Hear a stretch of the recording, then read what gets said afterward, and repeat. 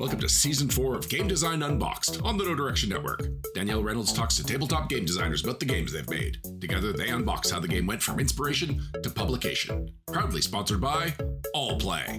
If you're looking for a board game table, bag, playmat, or great board games, check them out at letsallplay.com.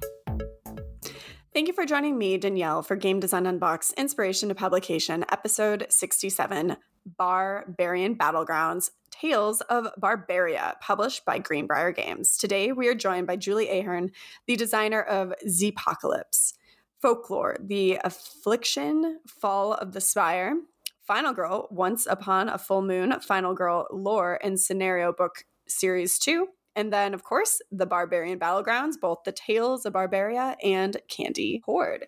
Thanks again, Julie, for being on the show and opening up what is our 4th season, which I am so excited about. I am so psyched to be here. Yeah, I was like, you got opener energy. You got to be on the show. Doing it. Yes. Awesome. All right. For anyone who doesn't know you, would you mind just giving a little blurb about who you are and how you got into gaming? Sure. So I've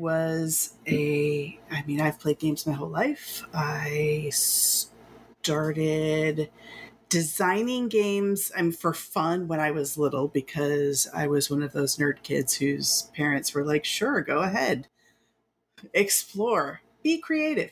And so I had my own D&D modules. I still have some of them saved from like 4th through 8th grade. Middle school was like a big deal for that. And then didn't know really that you could get paid for that. So I was just doing it for funsies. So I was in grad school for teaching, getting my master's in education. And my entire master's thesis was how to incorporate board games into education to improve learning and test scores. And most of that, I actually had a difficult time at the time, this was 2004, finding resources for other examples of it. So I did a lot of the theory of multiple intelligences and how it incorporates a lot of that into my research. And turns out because it was a new topic that not a lot of people had researched, I got a lot of people wanting to hire me. And then once hired, they were like, okay, so do that. And I was like, do what? They were like, make games so that we can improve test scores. So over the course of the next 3 years, I designed hundreds of games for schools to improve test scores. And that's insane. Yeah, it was. And if it hadn't been for Kate, now Maxlow, who is now Dr. Kate Maxlow, who still works in the Virginia school systems and still works on gamification of education and testing, I probably wouldn't have been as successful. So the two of us were machines. But this is also, we were new and young and didn't need sleep, just some coffee and a dream. So we, made it happen. And from there, my first commercial game in the hobby world was Zepocalypse. And that was, again, Jeff being like, I have an idea for a game. And what do you think? And me telling me exactly what I thought, which wasn't always complimentary, but then became well, how would you do it? And a whole conversation. And that was fun too. So that's kind of how I segued into the game world, the game industry, as we know it. That is so interesting and such a cool way to get into it, especially because I know that when I was in high school, I was a part of the Coconino Institute of Technology, and mostly what we did was we just gamified learning, and it made things so much better. So that's awesome that you kind of started it. Right. And so, this was for a Title, I got hired at a Title I school, which for people who don't know means that the majority of the kids, and it was something like over 90% of the kids were on free and reduced breakfast and lunch. So couldn't afford food at home. And so what is the motivation to learn? Because your priorities are very different if that's the case. And so gamification of things was huge. Teaching kids how to play is not, and learning that it wasn't just for the education purposes, but teaching kids to play, to have some level of interaction, social interaction that was also teaching them how to have good quality social interaction was a part of it. There was so much, and it was phenomenal to be a part of and have somebody get very excited with you on it, and not just somebody, like an entire city be like, yes, more of that was pretty exciting. And I definitely was in over my head, but again, coffee and enthusiasm made it I was happen. going to say, that definitely gets you a long way. And to have a partner like kind of working with you and building off of each other's energies, like a lot of times I just need one other person in the room and then I am 100% filled on energy again. But leave me alone in the bathroom too long and I might fall asleep. Oh no. All right. Well, then let's segue over to BarBEARian Battlegrounds, the Tales of BarBEAria. For anyone who hasn't played the game, would you mind explaining how the game is played? Absolutely. So, so this was the second game in a series. So BarBEARian Battlegrounds, if I could start with that one and then go into Tales of BarBEAria, does that make sense? Yep. Okay. So BarBEARian Battlegrounds is 2 to 4 players. You're rolling dice. The dice represent your bears and D6s, and then you're allotting them to spaces in your village to do different activities. And the activities are either attacking other players or defending against incoming attacks or gathering resources. So there's a total of 7 different places that you can put on your board. And you're starting with 3 dice and can get up to 5. I think I'd have to go back and check the old one. But what you're rolling to do is very, very, very light engine building of gathering these resources and then spending them to either adjust your die rolls or mess with other players or help with your own defenses and things like that. And then as you successfully attack other players, you're gaining glory. And we had little tokens with little capture the flags. Everything's very cute and cartoony. And everybody kept saying that it looked like cartoon versions of Ewoks, which was kind of leaning into that, we wanted a cute and stabby game. So I did totally get that vibe. Perfect. But then you also had bonus cards that had secret missions that let you get glory points that way, and you could immediately be like, I got this one, and then grab a new one. So that was the game. It was about 20 to 30 minutes. There's a lot of randomization. It's fun, it's cute, it's stabby, and it was designed by Walter and Ian. So Tales of BarBEAria was the people who came back and said, well, there's this engine building piece, but there's all this randomization, and I'm confused. This is not fitting into either of my, brain spaces for those types of designs, and I want more of an organized play structure. So that's what we did with Tales of BarBEAria. It has a player board that has has an entire menu of things that your resources can purchase. So while it has a lot of the similar core, you're rolling dice, you're allotting them in the village, it added additional ways to gain glory, not just the I attack other players, stabby stab. It was, you can get that, but you can also go adventuring and place your dice on a location to gain glory by doing great deeds.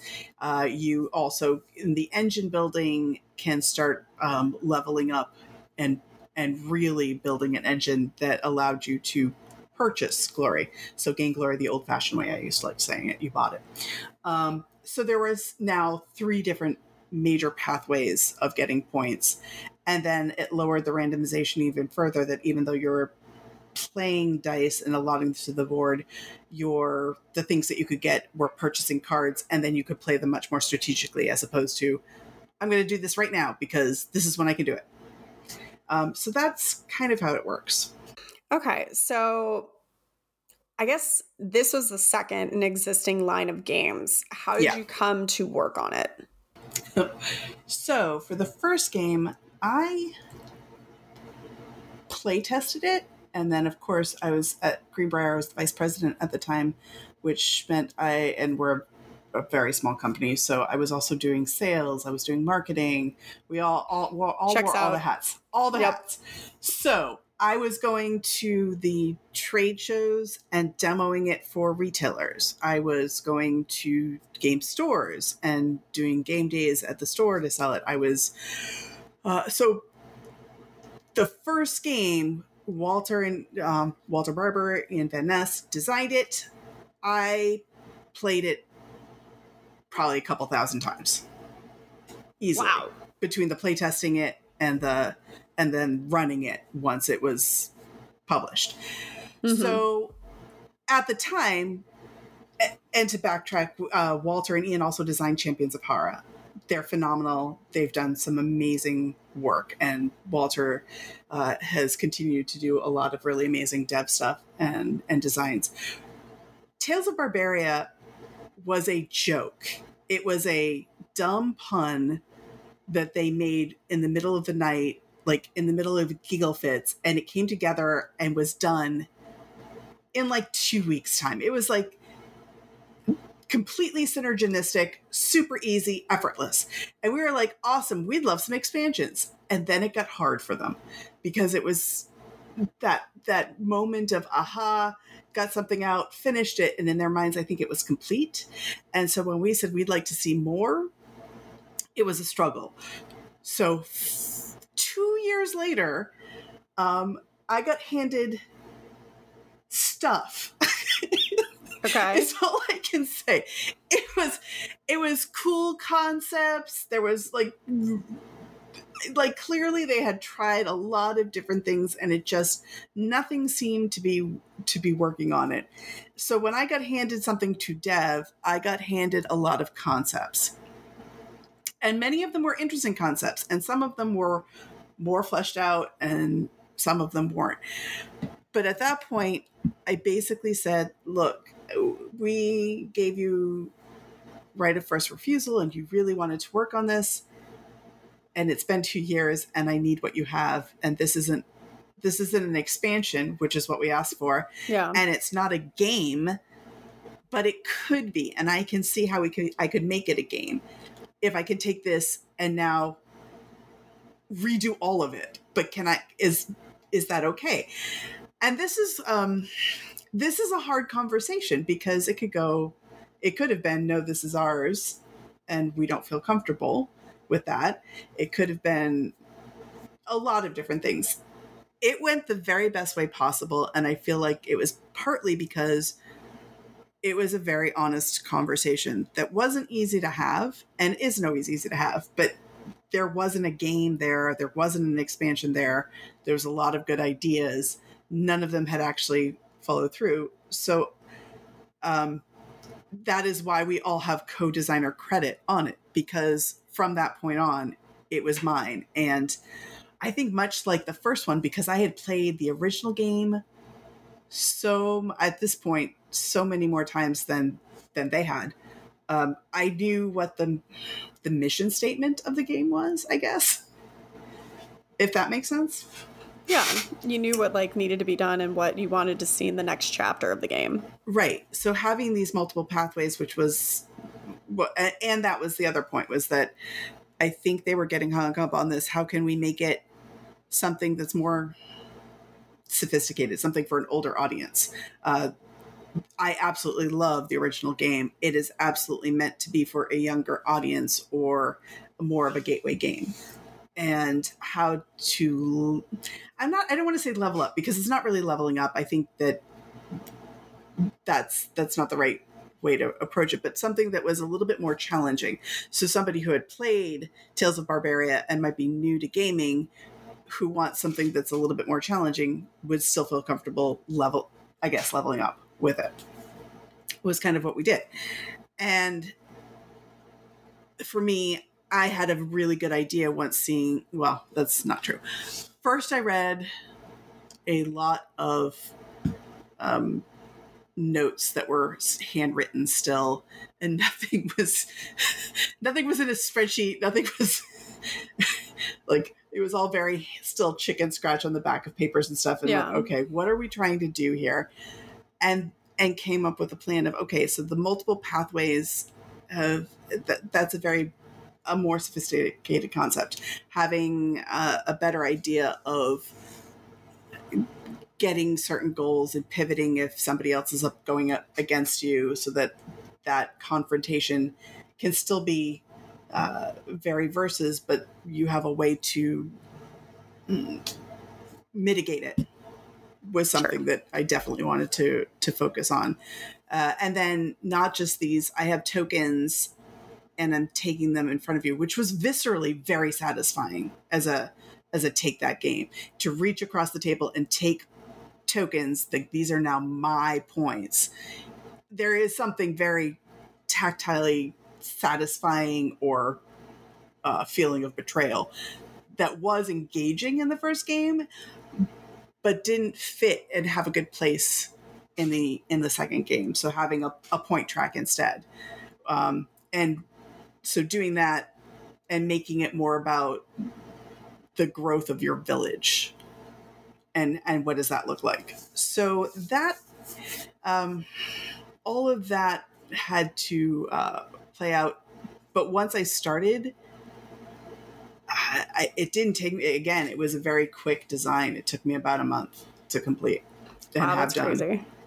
Well, I know, I say this to you, and you're a beast when it comes to turnaround. I know. Okay, well, no, like I can come up with an idea and prototype and play test it in a day, yes, but it's not a fully made game. Well, okay, most days. But yeah, that, you shut up. Yeah, it's funny that I feel like I'm blushing right now and you can't even tell. I'm glad there's no video on this. Yep. And then the expansion was literally a thrown out idea that was just like the idea was there and the art was there. I think this is what killed me.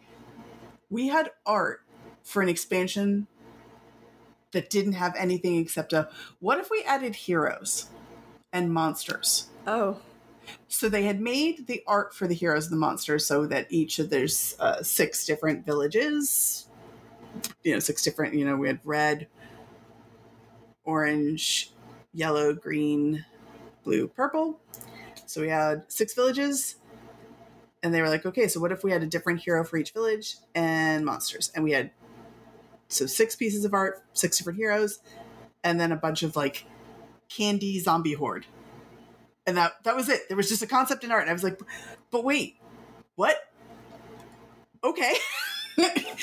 And making that into an actual expansion, that took a week. And that was, I think I'm even more proud of that, of being like, all right, how do you get them? How do you draft them? What do they do once you have them? What's cool but doesn't break the game? What is something that's worth, because I have very definite opinions about expansions. Expansions should enhance but not be something integral to a core game. So what's cool and exciting and different about this, but doesn't either break it or feel like, well, why didn't you just put this in the game to begin with, is a big thing for me. So having that expansion and having that to come together in a week was really exciting for me as well. Yeah. So then I guess my question would be, for the main game of Tales of BarBEARia, when you're doing that, I kind of just want to break apart like different parts of it and see like sure how you came up with it. So you have the different seasons, which I feel like has become a much bigger thing, especially with how many nature games that have been coming out. But you've got your spring, your summer, your fall for the different rounds. Was that something like you came up with? Like, how did that all work with like adding the tokens, taking away, and all that good stuff? Okay, so the timeline was always that was tweaked, but the spring, summer, fall was part of it because the whole goal was to have it before bears hibernate. Also, there are puns. Wow. Love it. So many puns. So we knew that there would be 3 rounds. What that looked like, that was a concept that was handed to me. How many rounds? What happened in between? was kind of open-ended, but we knew that there was going to be a spring, summer, fall, so that the game, they had one season for bragging rights, so they could have their sweet, sweet honey dreams during the winter. So terrible. Of being the most awesome. Yes. The track was not initially part of it. It was still that grabbing. But so here's the thing. Mathematically, it's a double punishment. If I take victory from you, I'm gaining one and you're losing one at the same time, which is extra punishing and extra swingy. So making sure that the track became a big piece of, while again, very, very tactilely and viscerally satisfying, it also made the game very swingy and far more imbalanced, which is why it ended so quickly often, and felt that ending was very sudden in the base game, which again, it's light, it's rolling, it's silly, it's totally fine. But for something where you're building towards something, to have it just end is not a satisfying ending. So making sure that there was a track was necessary at that point. Well, that totally makes sense. And so then going through the game, you have your plan, phase, adventure, brawl, gather, build, and then your cleanup. Very systematic. And it's kind of cool in the way that you're rolling the dice and then you have your player shield and then you're revealing. What made you decide, and I don't know if this was in the initial game, to do it where if you have the same number, you can put them on top of each other for specific actions? That was part of the original game. Okay, was. What was the decision for that? Because it's just not something I've seen. So the conversation about that, which happened many years ago, was, okay, so we roll dice, and rolling dice can be deeply satisfying or deeply frustrating. Depending on the numbers. What if the lower numbers aren't always not satisfying? How does that look? And so for one, your resources, honey, you can only get with a 1, 2, or 3.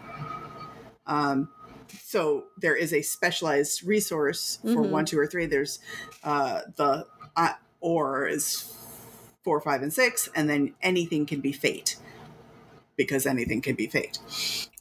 Sure. So that's fine. But then you start placing them on the board, and once you start getting more dice, what if there's no place to place your dice, and now that's not satisfying? So stacking became, but if you can stack, then what's the point of these numbers?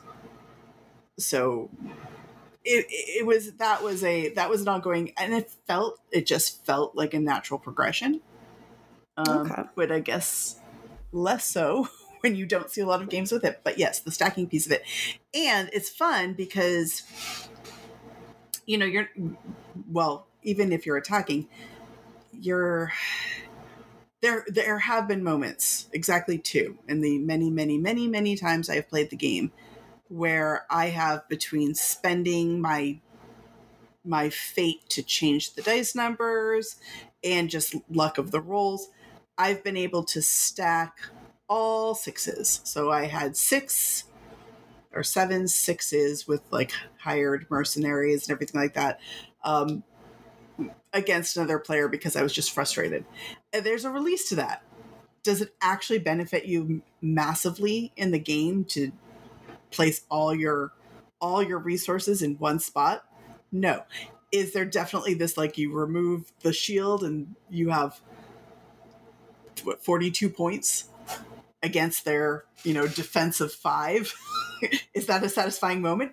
It kind of is. And it's, does it actually do that much damage? No, that's not. It's a one-off of the player track of getting 1 victory point versus losing 1 victory point. So you can do that with it and have it still be, even though it's a huge swing shift in the dice rolls, there's not a huge shift in the point structure in doing that. So you can still have those very ridiculous swingy moments with the dice without it actually being swingy in the game and the end result of the game point spread.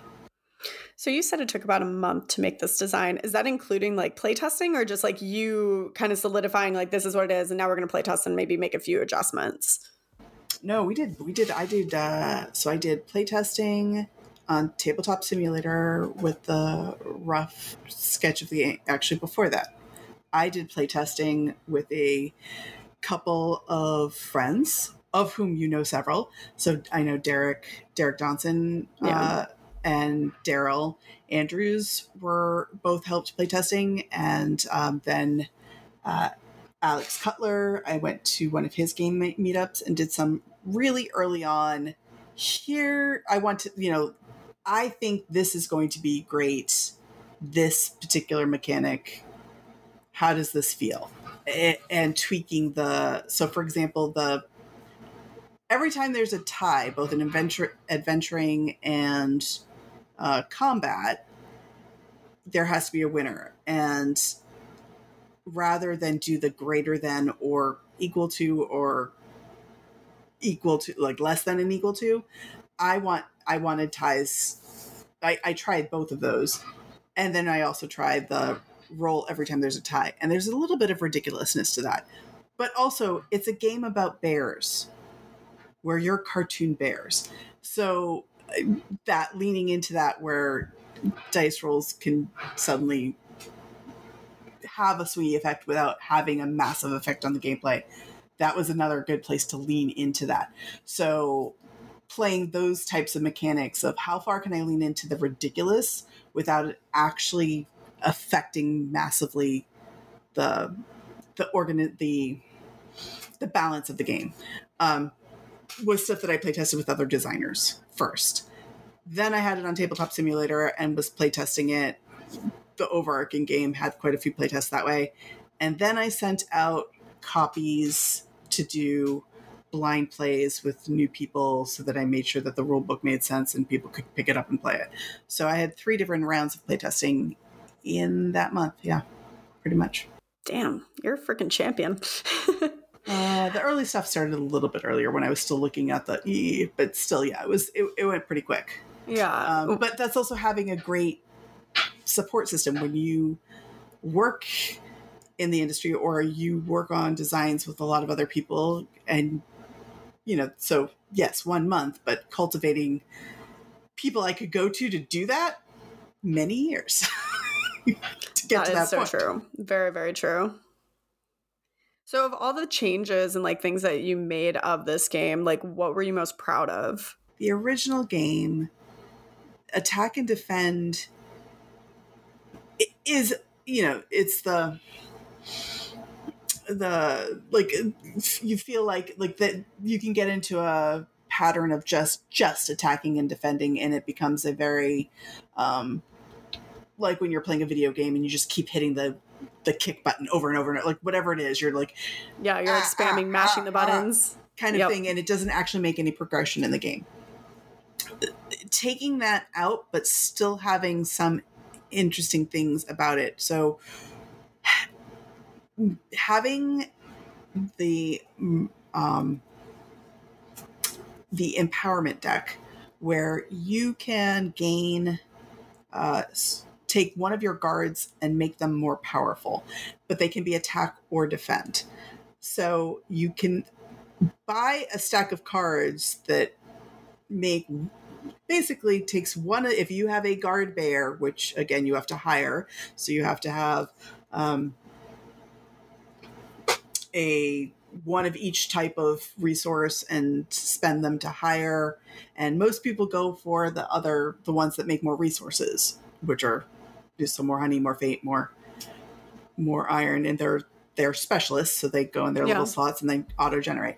The guard bears they're not as sexy. They're like, okay, so I get +1 to my attack or defend. But then you also have these cards now that you can purchase and take one of those bears if you have a guard bear and make them more powerful to attack or defend. And doesn't seem like that's a big deal.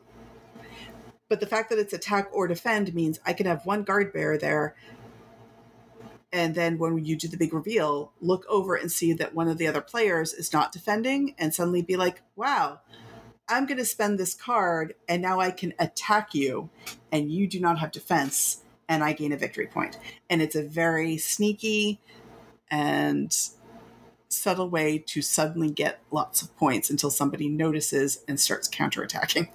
Oh, funny. And I won a lot of early games that way because it was something that nobody was thinking to do. Literally, instead of saying just defend because it's a guard bear, I said attack or defend. And that is a rule that means that you can choose to wait and see how things play out and then be like, oh no, I don't have to defend. Therefore, I attack you. I love that. So that was my favorite thing that I did that was subtle and mean. Oh my gosh. Okay. You're ridiculous. Then, okay, the game took like a month, but how long in total from you asking them to come up with concepts to you taking it over to it going on Kickstarter and then coming out to backers? How long was that time frame?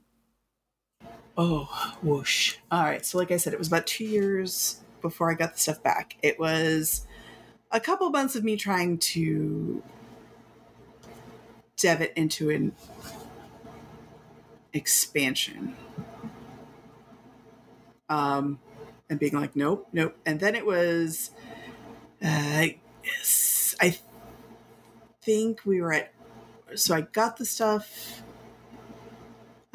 It was Origins when I finally had the sit down face to face. Let's have a really hard conversation about this and what I think it's capable of and what would actually need to happen. And that was with Walter. And I will say Walter he's a great, brilliant, like creative person. He is got the biggest heart. And I appreciate that he also will be willing, like he was willing to give up the hubris of this is my game. What are you thinking? And instead it was, you're right. It was a struggle. We did struggle. I know you care about this game. And having the conversation and me being like, but this also means that I would want design credit for this because this is far more than developing it. And him saying you absolutely should.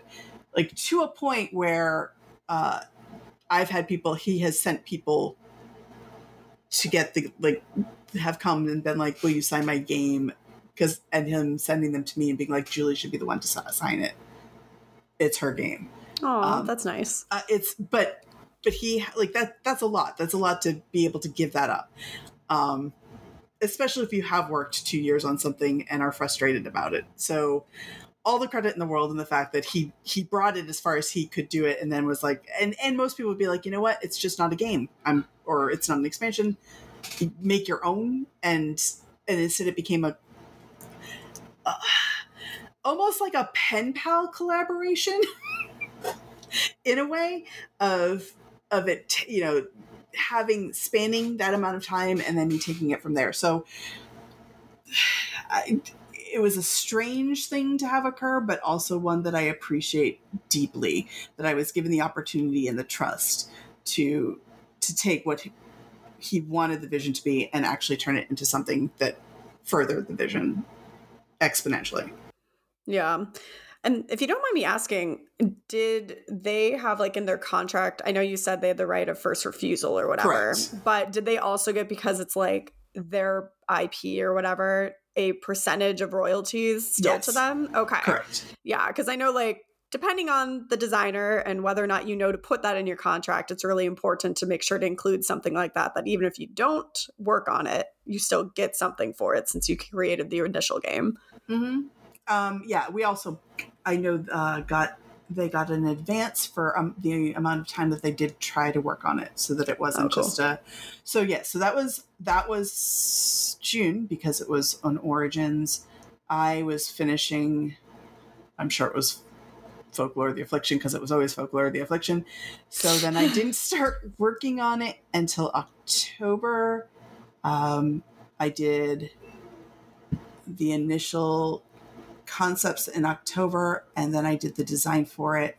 Then the holidays happened, so then the design for it happened, where I really buckled down in from mid-January to mid-February of that year, And then it went on Kickstarter that spring. So probably within a year of having the conversation, but because it wasn't in my, like literally, it wasn't something that I was going to work on. And then we had this conversation where it was something that was going to be something that I had to turn around. So it was on Kickstarter that June. And by then it was done. It just needed to be printed. Manufactured. Yeah. Nice. Art was done. Everything was done. And so how is the game doing now that it's published? I believe they're sold out. So again, I'm not at Greenbrier anymore. So I believe it's sold out. I know it was at Barnes and Noble. So I don't know where they are in the print run of ordering new print, but it was doing very well. That's awesome. It was picked up by Barnes and Noble, and so hopefully you can go and get it there. But now that I'm at VanWriter, I don't know where they are with it. Totally makes sense. And so then what would you say was your favorite and your least favorite experience in that design journey? My least favorite was the 15 million redesigns of the board. I'm exaggerating, but the board was keeping with the look and the feel, but also making something that was, because it again, it's a much more of a open information type of planning board, was a challenge, and fitting it all in while it didn't look cluttered, also a challenge. That took a lot of time, and a lot of redesigns, which was so like almost every day it was like a show and tell with Zach, who did the graphic design, and me being like, no, and him being like, there was a lot of that. Yeah. I had a vision, but I also have no art capability, so that was the challenge there. And the best part about it was getting to work with so many awesome people. So we had 3 different artists. We had the artist from the original do a couple pieces, but he was way too busy to complete it. And then finding 2 additional artists, and all 3 of them being amazing, delightful, lovely human beings. And I know that of the 3, Sonia Henar still does art for the gaming industry. The other 2, I think, have gotten hired by video companies. So I don't know if I think they're lost to us. But Sonia Henar has done some amazing art and design, and also works on RPGs. And her stuff was phenomenal. She did the heroes for the expansion, and she also did the all the cards, the art on the cards of the like almost the sketch type of art as well. And I loved her stuff. I loved seeing her concepts, and I've also commissioned her to do me as a bear because I could. That's amazing. I love that so much. How much did you pay to become a bear?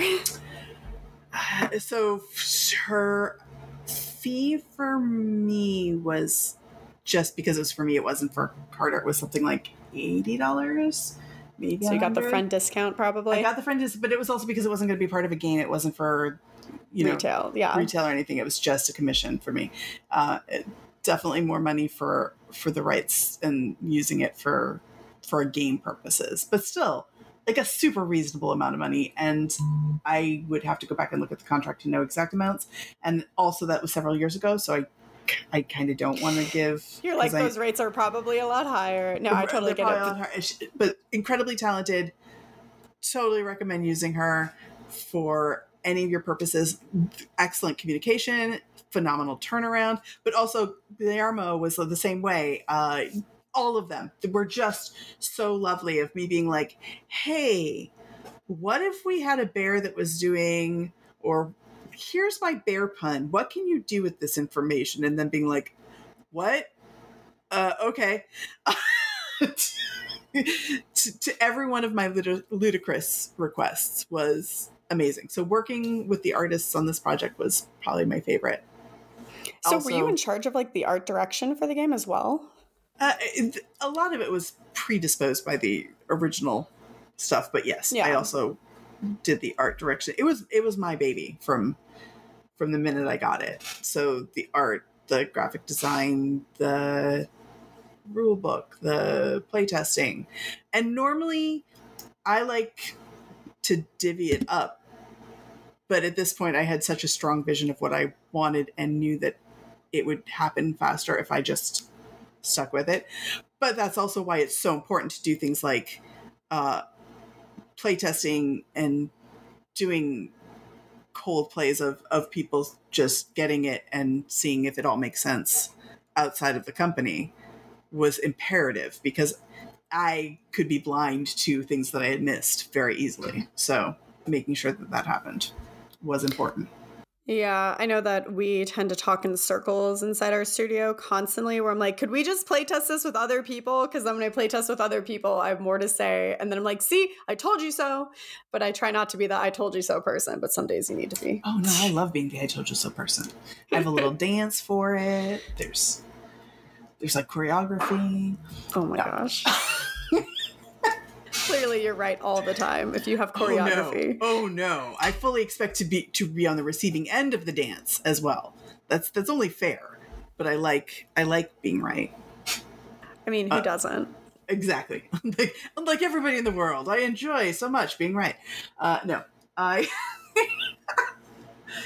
I also expect fully, when I am not right, to admit it completely and entirely. And that happens quite a bit as well.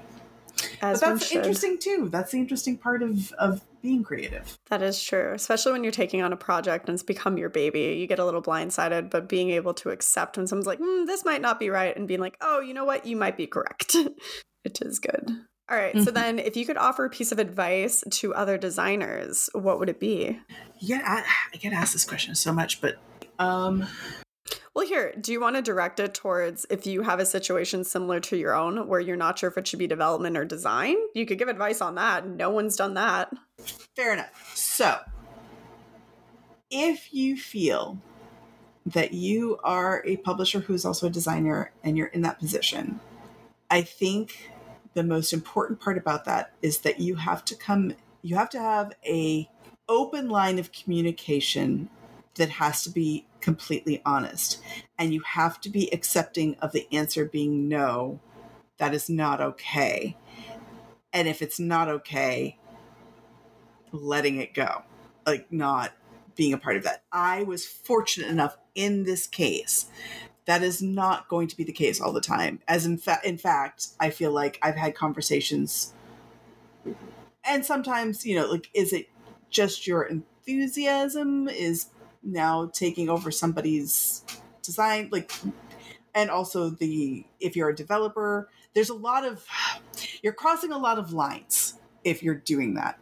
And so you have to very effectively communicate and be ready to receive the no, you're just being pushy and that's not cool as feedback. Because that is somebody's creativity and work and time and effort that went into it. And saying, well, I just feel like it can go in a different direction and therefore now I've designed it, is not acceptable. You have to be okay with what is the delineation? Are you both on the same page of what has crossed you over into a co-designer? You have to be okay with it just being a developer. And genuinely, as somebody who also published the game, if Walter and Ian had been like, no, that's not cool, I would have been okay with, okay, I'm just the lead developer on it. Did I feel like I did more than that work to become a designer? Yes. Do I feel like in that power dynamic, it's not okay to just put that out there? Absolutely, yes.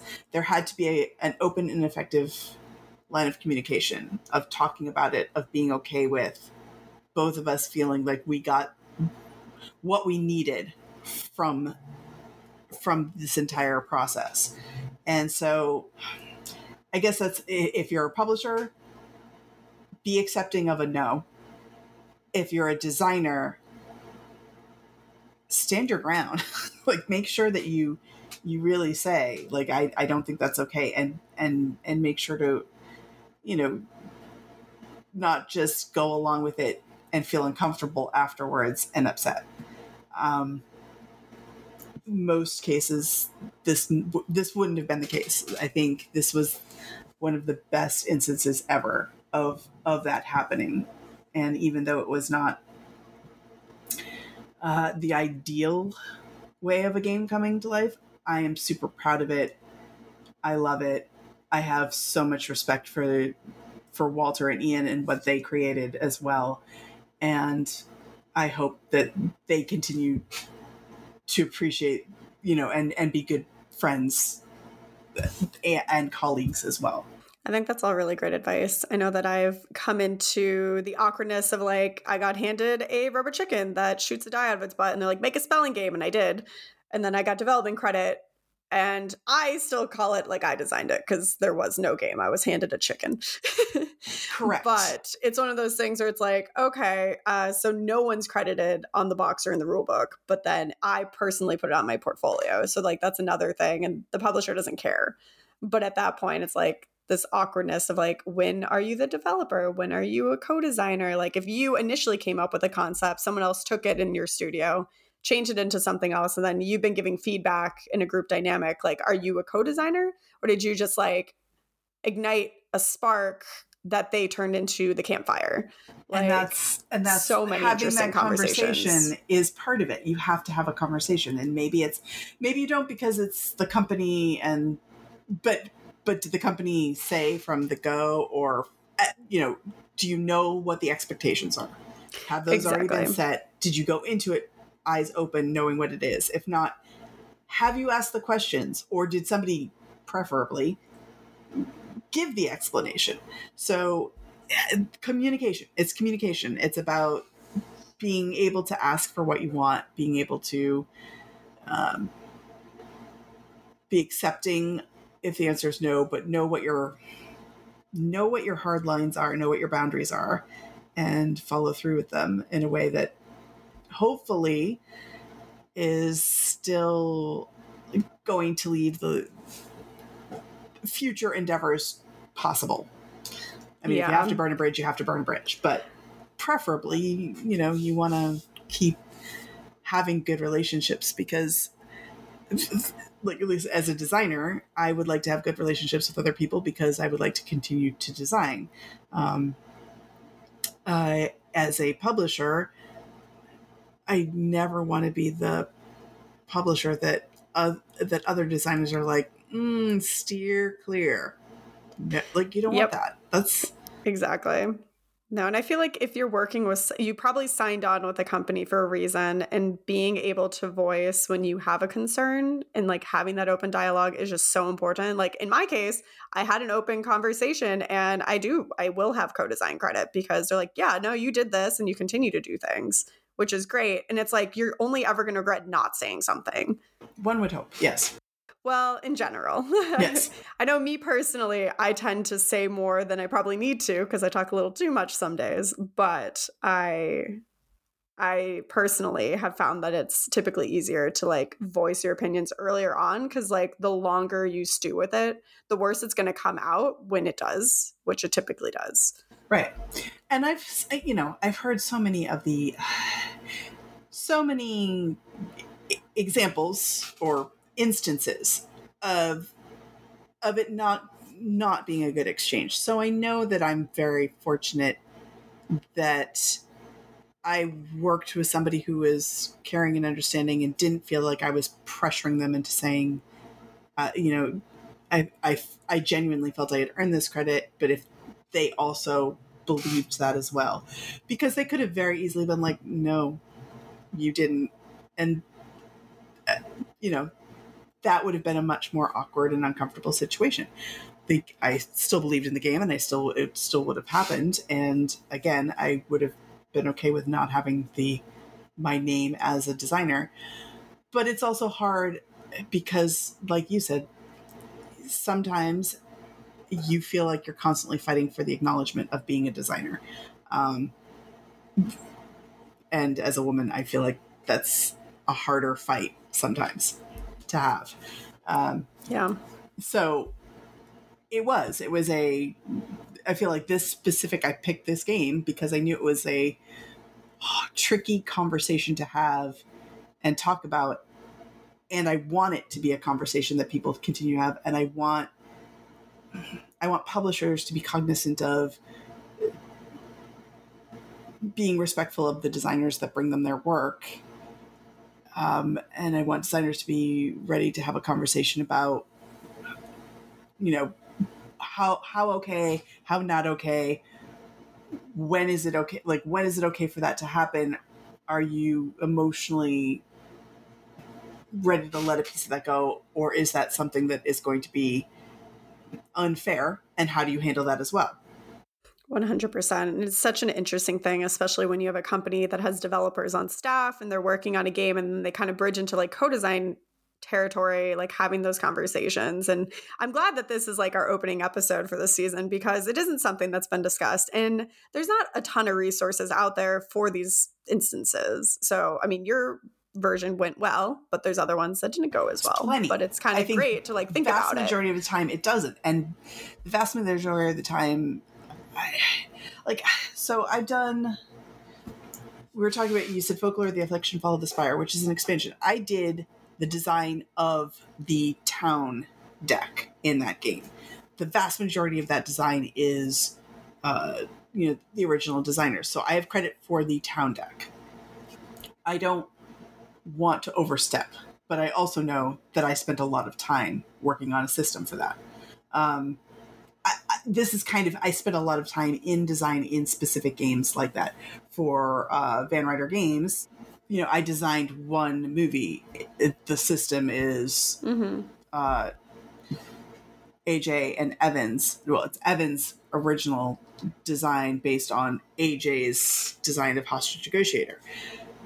So I am very good at working in a collaboration. I want the credit for the part of the collaboration I've done, but I'm also very good at working in a collaboration.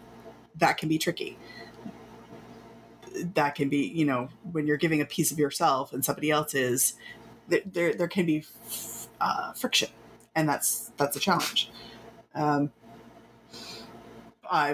currently working on Lobster Quest by myself because I just wanted a moment of, this is mine, because I've done so much of that in the more recent past. Then you design a game about lobsters by yourself. And I was going to say, I'm like, yeah, what projects should fans be looking out for? Apparently lobsters. Yes. I don't know if that's, the working title is Lobster Quest. I don't know what the final title will be, but yes, it will be a worker placement cooperative game about being lobsters trying to mutinying a lobster boat and sailing around a harbor, freeing the other lobsters from their lobster pots, and either getting all the lobsters free or getting caught by the other fishing boats and losing. So that is a game that I've been working on. Is it bad that immediately I'm like, Viva Revolution? Oh no, this is yes, lean into the ridiculous. Like, again, I bear puns ran their course. Now I'm on to lobsters. I don't understand why, but this is where I'm at in life. You know what? We all have paths in our careers, and that's just where your career is going. There it is. Next, it'll be dad jokes, which I feel is quite close to puns. Yeah, I'm good with dad jokes as well. We have a passing acquaintance with each other. I don't know, though. Do I really want to gamify that? Is the world really ready? I mean, do you need a co-designer? Because let's be honest, I got crap jokes for days. Yes. Oh, no. This is going to be so problematic. But also, it'll be a really good game for like a Target or something. So I'm not mad about it. Fair enough. Sweet. All right. Well, hey, let's wrap up this episode with my last question. And for it, I want to know if there was a game out there in the world that you wish you designed, but you didn't design, and you can magically make it your design, which one would you choose? The Mind. The Mind. Interesting. Why? Listen, there are so many big box that I love playing, that I appreciate, Gloomhaven and Wander, Cult of Barnacle Bay, and everything Simon has to offer. All amazing, cool, creative, and more in my wheelhouse. The mind is so simple. It's so elegant in its simplicity. And I always have to go for the like, I love it. It's where I'm at. But why I can't think of something that is as clean and just seemingly effortless as the mind will be the eternal frustration of my life. Okay, so trying to like streamline the simplicity, but okay, yeah, I get it. It makes sense. It's that when I was younger, I was in theater, and the hardest thing in the world is to just stand still on a stage. You feel like you have to be doing stuff, and I feel like that's just translated into my design as well. It's I want to do all the things and share all the things and have all the components, and it's not a terrible thing. There are plenty of people that want all that, but let's face it, the mind is like, how many people have played about it, talked about it.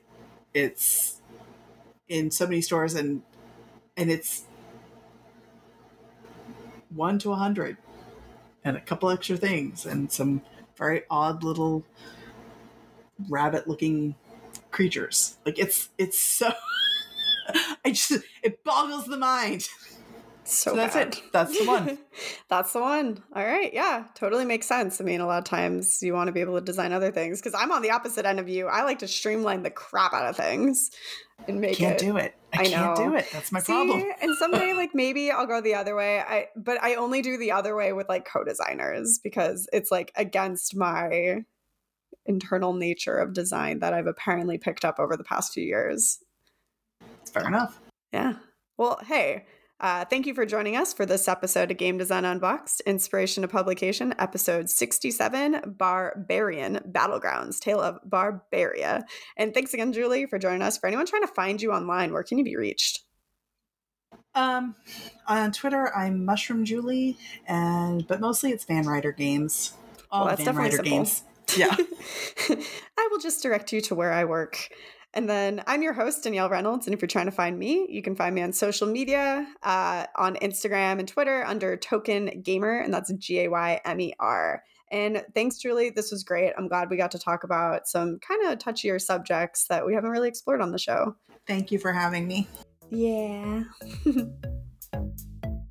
Thank you for listening to this first episode for this new season of Game Design Unboxed. And thank you to AllPlay for sponsoring us. For anyone who doesn't know, AllPlay has just launched the complete game room makeover Kickstarter. So it's your chance to get some awesome, high-quality gaming furniture to decorate your gaming space. The Kickstarter includes the Jasper modular shelves, which are built specifically to fit your game collection and whatever space you have.